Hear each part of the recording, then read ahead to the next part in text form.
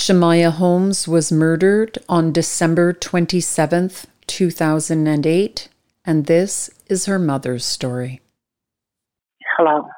Hi, it's Kelly calling from Mourning the Murdered podcast. Hi, Kelly. How are you? I'm well. How are you doing? I'm doing well, thank you. Mourning the Murdered is a podcast I created because in 1999, a friend of mine was murdered. My name is Kelly, and I am your host. I saw the effects that murder have on family members, and I wanted to give a voice to the loved ones of murdered victims. Every week, I interview the family member of a murder victim. So please be sure to tune in every Thursday to hear their stories on Mourning the Murdered podcast. Seattle is a seaport city in the west coast of the U.S. in the state of Washington. It is a large city with a population of just under 4 million. Microsoft founder Bill Gates is a Seattleite by birth, and Microsoft became established there in the 80s, aiding Seattle to develop into a technology center, very different than the logging industry, which was its original major industry. Amazon was also founded here in 1994. The stream of internet and software companies had a great impact on this city's economy, and the minimum wage here is one of the highest in the country. The surrounding areas of Seattle lend itself well to various outdoor activities such as sailing, skiing, biking, hiking, and camping year-round. The Seattle area is the cloudiest in the U.S., with many more rainy days than other cities in the country. In the city, you can indulge in the underground donut tour that brings you to try the specially crafted donut samples at each location for you. Then you can walk the aisles of JFK's Air Force One and climb aboard the West Coast's only Concorde, barrel roll a Mustang, land on the moon, and sit at the controls of the world's fastest jet. From the Wright brothers to the exploration of Mars, you'll find it at the Museum of Flight. What was the day of her birth like? That was the funniest story ever. I was a teenage mom. So Shemaya was born when I was 16 years old. And she was born July 21st of 1990. And I was eating watermelon. And I felt pain in my belly, and I didn't know what it was, obviously. And I didn't want to go to the hospital because I wanted to stay at the barbecue and eat food and watermelon. I didn't want to miss the party. So Oh, that's great. I love it. So the pain increased. The time got shorter. I had to take the ambulance to the hospital. I was so dead set on giving a natural birth. I had this whole idea that I was strong. Women been doing this for years. I can do this. I don't need an epidural. Just get this baby out. And my mother was there. The Summer Olympics was in Seattle, Washington at the time. And they were running outside of the hospital. So my mom was downstairs watching the Summer Olympics. And she comes up in the elevator and she hears, "Give me the medicine now." And she does a about turn and goes back downstairs and finish watching the thing. She knew it was me. So I had to have an emergency epidural, and I had to have an emergency C-section because my daughter was born 11 pounds, 4 ounces, and 21 inches long. Oh. And so I didn't meet Shemaya till she was 2 days old. Oh, and how did that make you feel? I was relieved that I no longer had her inside because it was horrible. Well, beautiful, but horrible, being a kid. And I was excited to meet her. And she hit the news. She was the biggest baby that had ever been born in the University of Washington Hospital at that time. So she made the news. She made the newspaper. It was a really big deal for a teenage mom. Wow, that's so exciting. My goodness. As the Summer Olympics were being held here, it was a very exciting time in the city, with many people trying to catch a glimpse of these well-trained and respected athletes. wanting to be part of the thrilling and possibly record-shattering sport that were to be competed in. By luck, the runners were racing right by the hospital while Freedom was in labor, so her mother had the opportunity to see some of the activity live. When Freedom's baby was born, the excited grandmother was calling out, "Is it a boy or a girl?" And finally, she heard the happy news. A granddaughter for her, a daughter for this young mother. Shemaiah was born. She was brought home and loved and cuddled and enjoyed by her family. Her very first smile was so beautiful and carried with her through her entire life, lighting up entire rooms with the glow that emanated not only from her beauty, but from within this compassionate and confident young woman. Shemaiah had a sister, born 18 months behind her, to a mother that was still only 17 years old. This sister became her best friend right from the start. They loved each other so freely and truly and did everything together. Her two brothers followed a few years later, and they were a happy, healthy, and close family. Shemaiah's mother, Freedom, decided to move from Seattle. She didn't enjoy the rainy, cloudy days and set out, as a single mother, moving to Phoenix, Arizona, where she welcomed the sunshine that poured into her home each day, making her feel as though each day was bringing something new, a brand new day where anything could be accomplished. It was a beautiful move for all of them. What was the relationship like with the other children and Shemaiah? Shemaiah and her sister were best friends. They were so close. They were best friends. It's one of those ideal relationships where your best friend gets to spend a night every night. They were very close. And tell me, what was Shemaiah like as a baby? What type of personality did she have? Have you ever met a child? Well, I'm sure you have. You know when you meet a baby and you're just very sure that they've been here before? If she didn't like you, she said it. If she loved you, she hugged on you. If she didn't want to hear you, she ignored you. She had a very strong-willed personality from birth. Very, very, very articulate in her words. I could imagine we said it all the time. She was going to be an attorney or a debater, something of that sort, because she always was the kid who said why. Everything needed an explanation. You could never just tell her something and she would take it at face value. As she got older in school, what was she like? Science, bugs, snakes. She loved frogs. Anything that was reptilian size, she had frogs. We've had gerbils. She's always had a pet. Find something, bring it home. Dogs, cats. She loved animals. When she got in middle school and they started doing science and dissecting, her feelings were really hurt. She did not want to participate in cutting a frog and dissecting a frog. She was very upset about that. We always had strays. She would want to stop, feed a dog. And her sister were best friends. What types of things would they like to do when they were together? Double Dutch, Barbie, play. They always played against me. It was always the two of them against me all the time. That was challenging for you then. For sure. For sure. They always had each other. They were the best of friends. I mean, they just did regular sister stuff, from getting in trouble together to sneaking together to not tattletelling on the other one. Both of them would get in trouble if one of them did it. They just were connected at the hip. That's beautiful. What types of things did she like to do? Was she involved in any sports, or was she really mostly a homebody? She was not into sports.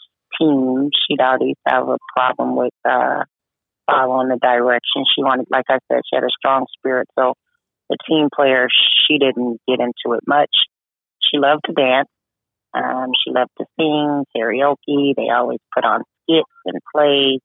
Very artistic. My sister, their auntie, who they love to death, is very artsy, always painting and sewing. And so they would have paint parties and they would do dress up and makeup and put on skits and plays and sing. And just girl stuff. She loved to roller skate.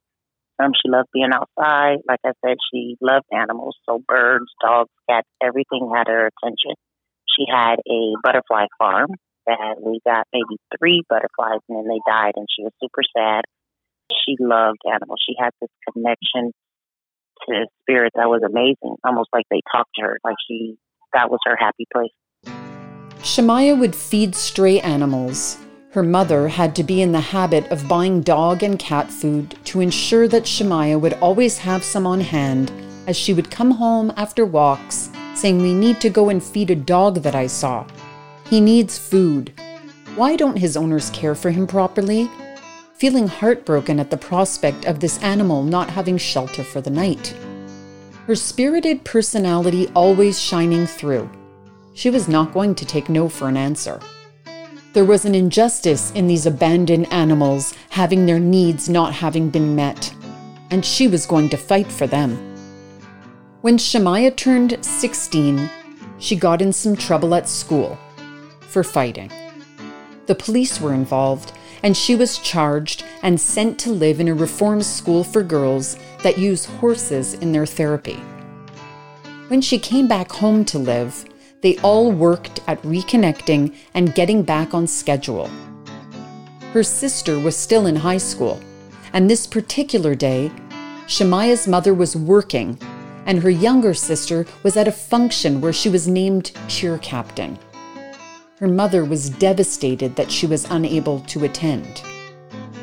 We play favorites in our life, not with people, but with responsibility. Work is mandatory. So it's a favorite, but it's not our favorite. We don't find time to do the things that are important. I should have been there when my daughter made cheer captain. That was an experience that she was looking in the crowd for her mom, but we don't because we're on the cycle and this check makes a difference, right? Absolutely.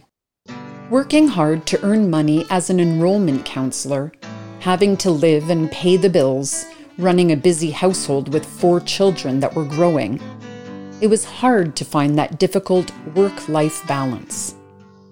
Shemaiah's mom was thinking of her younger daughter, wishing her well in her mind and her heart, but not in person, feeling the guilt about that, thinking that she should be anywhere but working on this beautiful Saturday, thinking of her 2 younger boys as well, and of course of Shemaiah, her gorgeous daughter.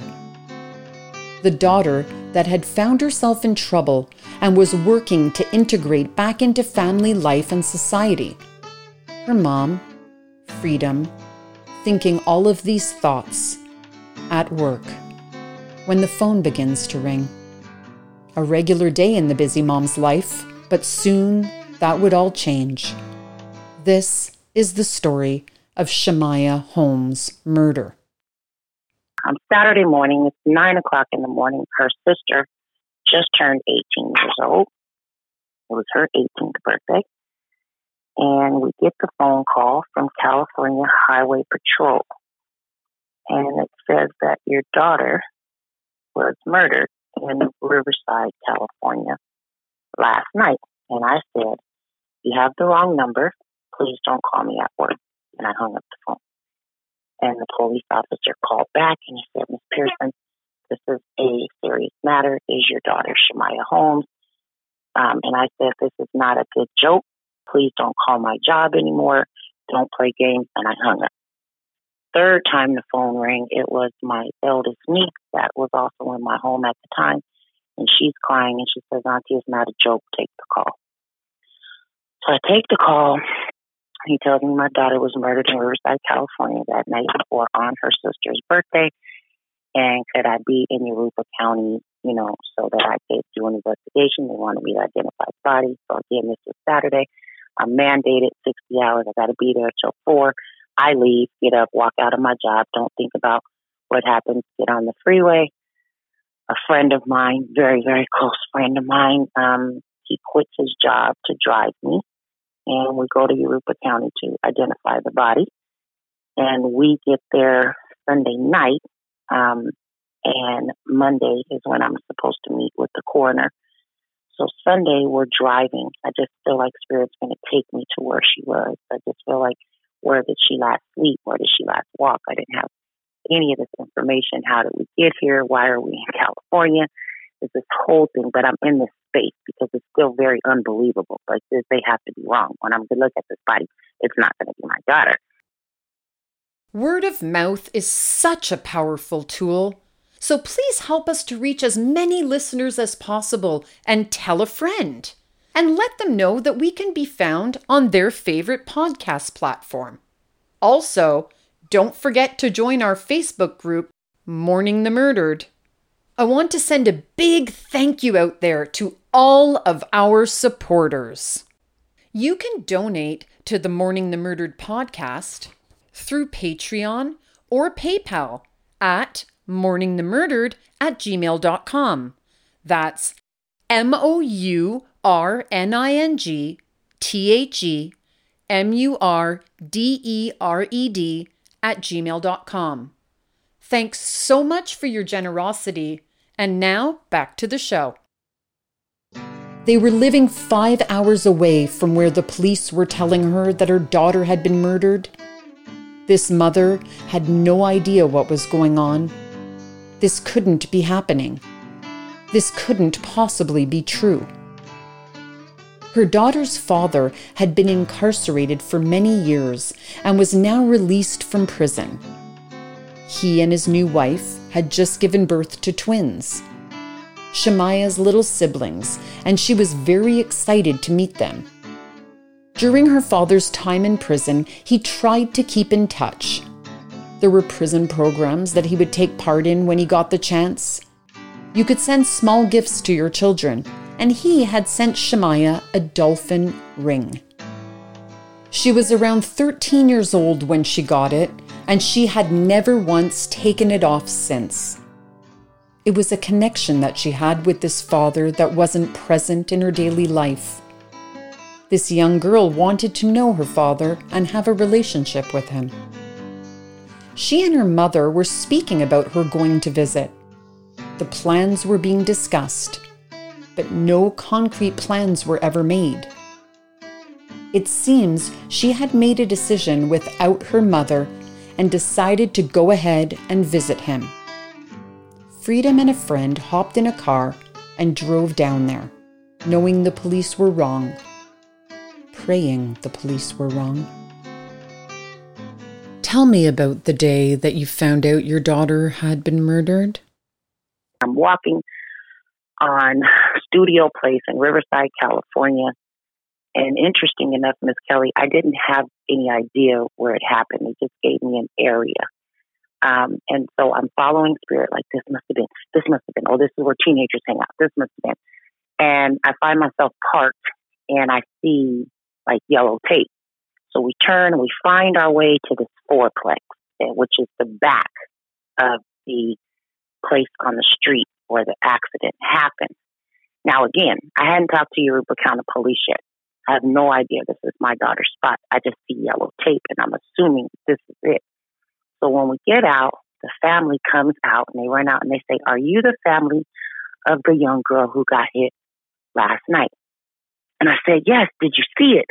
And so the families are giving me all this information that I'm trying to cycle through and hear. And can you guys take us? So they allow us to walk through their backyard because this is the only way you can get to the side of the freeway comfortably without blocking traffic. And we walk through their backyard, some sticker bushes and this thing to get out here to the space. And you see this big spot where blood was on the street. And I'm like, "Well, did you guys see what happened?" And the lady says, "I was sitting in here and I heard a great big bang. And when I looked out, there was a body in the road and she had on a coat and the hood was on top of her head. So she was face down on the ground and she was bare feet." And the police are all amazed. Like, you drove from Phoenix, Arizona, and you drove right to the spot where your daughter was murdered at. That is amazing. And I said, "I know. That's why I know it's not my daughter. I'm still in this place, Kelly. I'm still in this place. It's still not my child. I haven't laid eyes on her. This can't be true." So then I go and we can't identify the face because obviously it was damaged. She had a tattoo on her upper thigh with her name on it. So he showed me a picture. Is this your daughter's? Like, yes. I still don't believe it's my child. I'm going to fast forward a little bit because it's relevant. I didn't believe that this was my child or that this was happening. I look forward to her walking through my door every day for 2 months after her funeral. I didn't cry. It was still unreal to me. This could possibly not be the truth. What kind of God do we serve? We have somebody like who I was. I took care of my kids. I raised my sister's kids. Like, you show up for people. I'm saving other kids. There's no way in the world God could take my kid. Like, that's not the God that we grow to know. And do this. This is my battle. It's a spiritual battle, though, Kelly. It has nothing to do with the physical realm. It's spiritual, and I'm trying to figure out how do me? How do I be in this place that's so unreal? At this point now, the tears are coming. There were no tears prior, none. I couldn't cry. Tears now start to come. I'm finally feeling this impact of absence, of flesh, but still feeling her very, very close. So I'm still convinced if I still feel her this passionately, she has to still be alive. After you identified the tattoo, what happened next in that process with the police? What did they do, and how do you feel the investigation went? My personal investigator, Detective Callahan, I feel like he was as much involved with my daughter's murder as he would be if it was his own, with this particular officer. Really? So that's wonderful. I say that to you, Miss Kelly, because I told you I was trying to solve my own daughter's murder, Mm-hmm. And so I was that frantic person. I was calling Detective Callahan's phone 1, 2 o'clock in the morning, like, hey, I was just watching this movie and I seen this. Do you think that's possibly what happened? Everyone grieves differently. Shamaya's younger sister threw her grief into her books. She jumped into her schoolwork, studying hard, working to get her classes done. She graduated high school a year early. Shamaya died on her sister's 18th birthday. The sorrow that wells up each day, having that extra degree added each year as she adds a new candle to her birthday cake, thinking about the sister she loved so much, the best friend, sharing the anniversary of her murder. Freedom was struggling and had to plan the funeral for her child, something that had never crossed her mind, something no mother ever considers she will be doing. This mom, depressed and losing all hope, wondering how she would get through the next minute, let alone the day, was also losing her faith.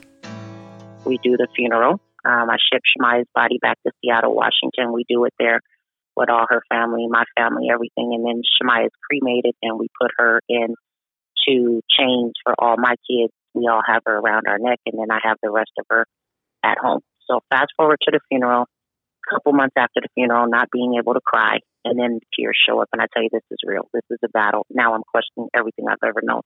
Spirituality, relationship with God, Christ, like all these things are done. So they said, in the middle of the night, midnight hour, God's going to turn it around. You're going to feel joy. I'm like, I'm not feeling joy.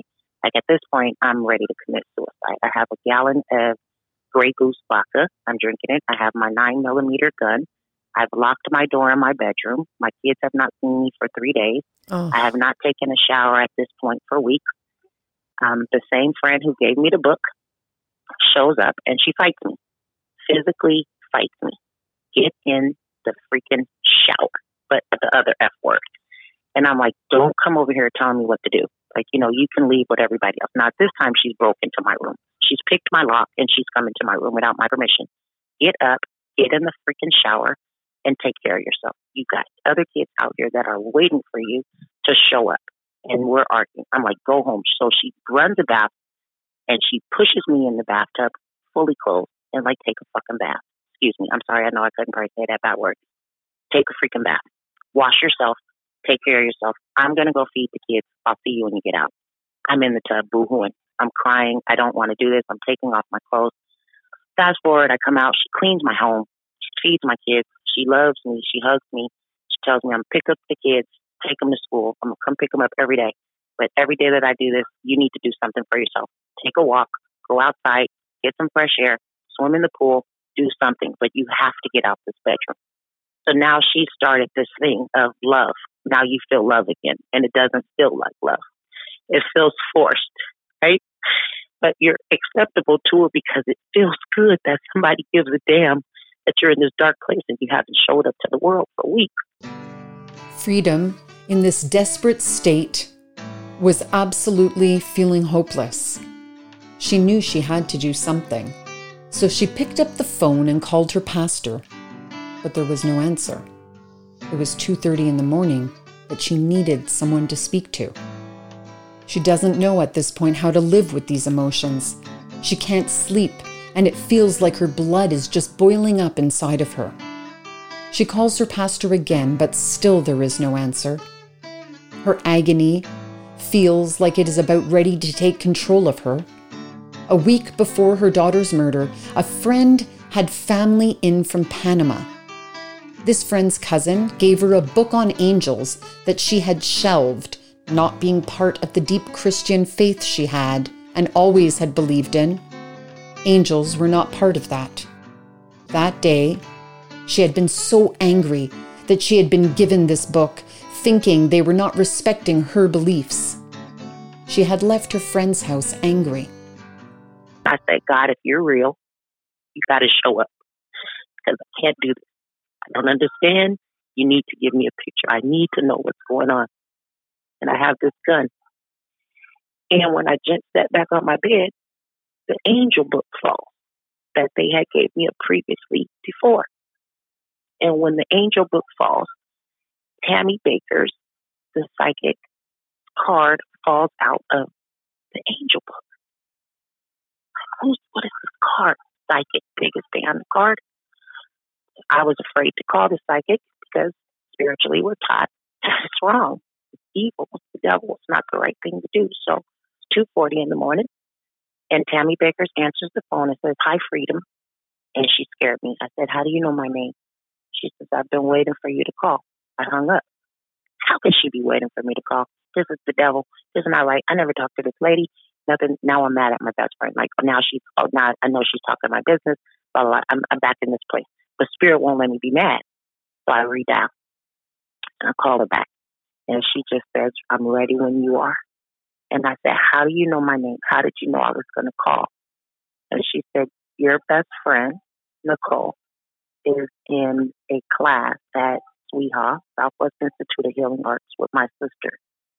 And she shared with my sister your story. And I told my sister to give her my card, give her my card. And if you ever needed to call. And I've been waiting for you to call." When they first started praying, she could hear the familiar words. And listening for those familiar words, she begins praying along with her. A connection was beginning to slowly creep in between them. Then the prayers became personal, and Freedom knew that she was beginning to tunnel out from her darkness as the praying felt like two people joining together.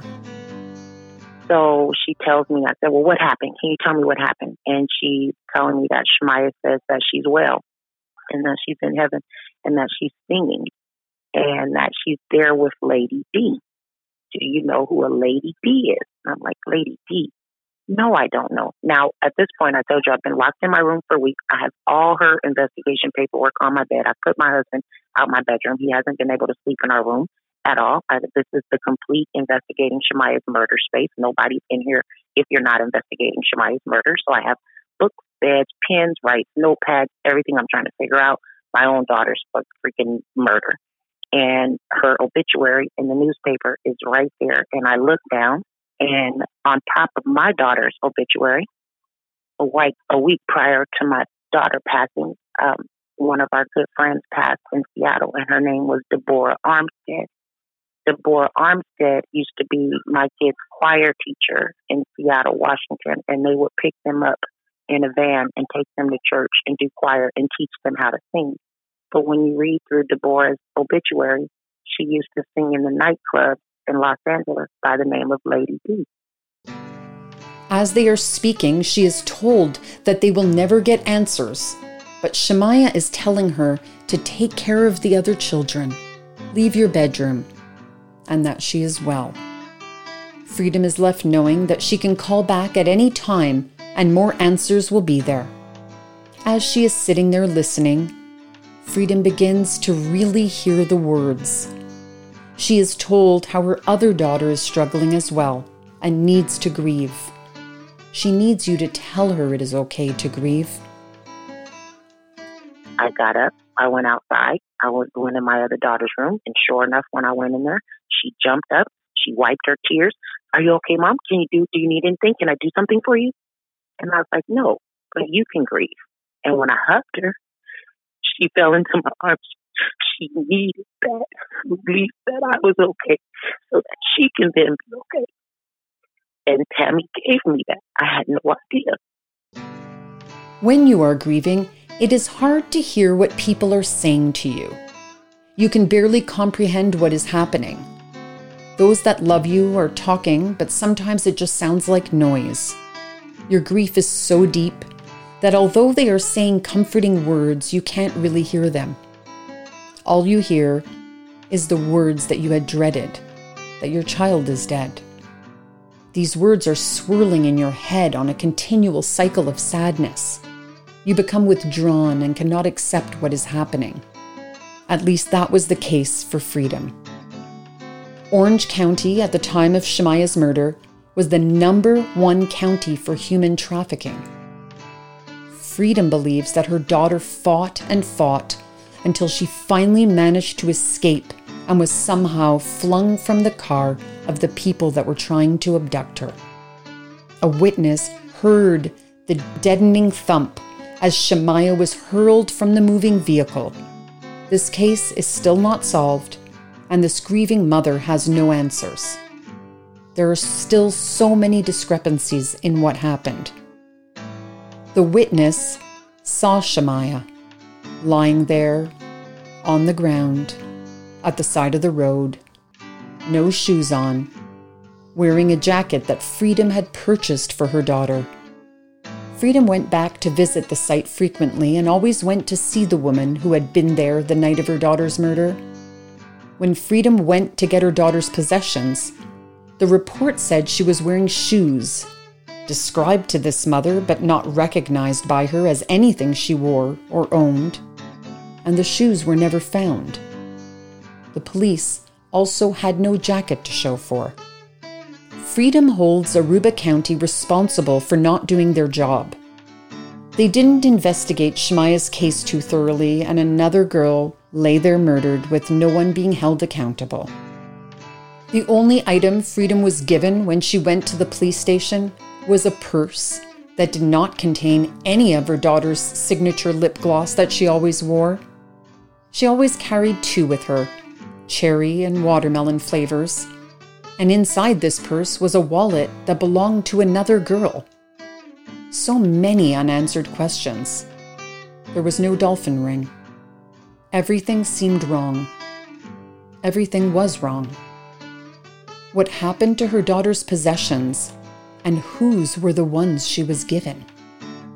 I need to talk to, property. There was a dolphin ring. So now I'm frantic because now I'm going off at the police station. They have to calm me down. My friend takes me outside like free breathe. A little overwhelmed. Give her a second. And I'm like, somebody stole her ring. So I'm throwing picture after picture after picture after picture after picture. This dolphin ring has not come off this girl's hand for about 5 years. Oh my goodness. At all. Since she got it, because her daddy gave it to her. It was her prized possession. She got it on Christmas, on time this year. You know what I mean? Mm-hmm. She got it. A present from her father from the penitentiary. She was maybe 12, 13, so 5, 6 years prior when she got this. This ring never came off. So how can I have pictures of us cooking and the rings in her? Pictures of her hanging in the backyard and she has the ring on her finger. But now you tell me there's no ring. There's no ring, there's no lip gloss, and this is not her wallet. What did the coroner put as the cause of death? Blunt trauma to the head. The blood, the mark. It wasn't the trauma was to the upper left eye and the forehead and the top head. So as if you take something upside down and hit it on the ground, that's what be the damage. It wasn't face. Her mouth wasn't messed up. The nose was hurt from the top. The top of her head and her eye, the cranium in her eye, that was messed up. As if somebody tossed her out of the vehicle like a bag of trash. And then that's what justed me to start doing my research of human trafficking, and this is the #1 city. And Shemaya was beautiful. When she smiled, she lit up the entire stadium. Her smile was so addictive, and she laughed from her belly. And they're considering it a cold case now? Yep. Oh, how tragic. And they have no leads, like nothing, zero. They don't know anything about this. Nothing. Freedom continued reaching out to her new spiritual advisor. This is a one-on-one coaching, and now Tammy's giving me her insight of what she feels spiritually, of spirits choosing their assignments prior to coming here, you know? And your daughter chose you. And the lesson that you were supposed to get, I can't give it to you. I don't know what it is. It's going to be self-finding. You're going to have to figure it out on your own. But the message of Shemaya's death was for you. So I told you my best friend went to Sweha, holistic healing. I was a Christian. She was not. So now we're going, and I go to Southwest Institute of Healing Heart when I start feeling better. And I'm going to enroll in school. I want to do meditation classes just for myself. And I go to enroll. They have a free weekend, Friday, Saturday, and Sunday, 3 days that you can try the class out. And if you like it, then you can enroll, and those hours would apply to your certification. So I'm in Sweha. I'm in the meditation class. This is my whole new tribe. Nobody who went to this school in my class went to my best friend's class. And 2 people come up and hug me. And they say, Freedom, we love you. We've been waiting for you to come. And I'm like, how do you guys know about me? Anyway, my best friend had this conversation. They were like, we were waiting for you to come. We have really great stuff for you. And we're going to do a guided meditation. And I had never meditated before. This is brand new for me. I don't know what to do. So I'm the girl who's opening her eyes, looking to see if everybody else's eyes are closed or what we're doing. And we're doing this encompassing circular meditation where we're sitting 100 people on the ground, and each person has their hand on the other person's knee. Mm-hmm. And they're guiding us through this very colorful meditation spiritually. And I see the color yellow, but my yellow was not a splat. My yellow was lips, like my daughter's lips. I could see yellow lips, right? Spiritually, I've never felt this close to spirit in church in all my life, right? This is opening for me because now I'm growing spiritually. I'm getting past the mundane, traditional, textbook written spirit, right? Relationship with God. This is your relationship with God. You pray, you go, whatever. Now it's intimate. It's very intimate. I feel him inside of me and me inside of him. I feel her. I feel this vibration. These tears are flowing, and we're done with the meditation, but I'm still in this, and everyone around me is touching hands on me. They know my story. So they're all touching me for healing. And the lady next to me says, Freedom has yellow lips in her aura. And I open my eyes, like, how did you see my lips? Right? Wow. And the other lady says, hey, there's a young girl waving, right? And then I look behind me like, how do you know my daughter's here? And then the lady to the left of me says, hey, there's another little girl hugging her. And so they're telling everything I see, these people connected to me who are touching me, they're giving me my thoughts, Kel. They're giving me my spiritual, where I was mentally, where I was spiritually, where I was in the spiritual realm. They're reading everything that I've seen when I was in this meditation state. So now this has changed my complete thought about spirit. She's not dead. Spirit doesn't die. It's ever flowing. Her job here physically was done. She still has other stuff to do. Spirit doesn't lay down. So I don't say rest in peace anymore. They're not resting. It's on to the next journey. So I say I send you love and light on your next journey. Thank you for allowing me to experience you in this time. It's static. There's nothing calculating because you're figuring stuff out. But when somebody gives you love that's genuine, spirit to spirit, it breaks through and you can connect. So now I'm connected to the spiritual energy and it just feels good. I'm not sad anymore. I'm not crying anymore. I can tell my daughter's story and don't feel sad for me or other mothers. Now when I hear the other mothers speak, I never take away from their story. I just sit in this conduit of love so that while they're emptying, I can refill them with something that feels better. And let me ask you, people out there listening that would like to follow along the same journey that you have, where could they find information to understand more about it? They're not going to like my answer, Kelly. Okay, they don't have to like it at all. Then that's fine. But what would you tell them? They have to do the work. Okay, I see. You can't be afraid of the dark. Right. You have to sit in that darkness. You have to feel it. You have to. You have to cry. You have to feel it. You have to yell. And then you have to sit there and wait for Spirit to give you the next thing to do. The direction is inside of you. We have our own GPS. That's God's plan. That's your GPS. What works for me is not going to work for you. Right. The blueprint's the same. Do you recommend that people meditate? Do you think that's an important part of your healing and grieving process that helped you get through those days? Mandatory. Absolutely. And it doesn't take away from prayer. But see, we've been taught the shortcuts. We're the microwave generation. We want everything right now. Yes. So when we sit down and pray, we say, Dear Father, thank you. Please bless me. I love you. Amen. And we go about our day. We never sit quiet and let him respond. Right. That's the meditation. Prayer and meditation are hand in hand. You can pray all day. You can talk to God all day. But if you get up and don't sit down and wait for him to respond, you'll never get your answers. I let go of everything that had an attachment that made me feel that I was attached to it. It was a freedom. I released her ashes in the water. I let it go. I no longer wear her around my neck. I'm no longer bound by that. I no longer wear a watch because I don't want to be a slave to time. There's certain things that happen in this spiritual growth that it released me from a lot of this matrix living and thinking.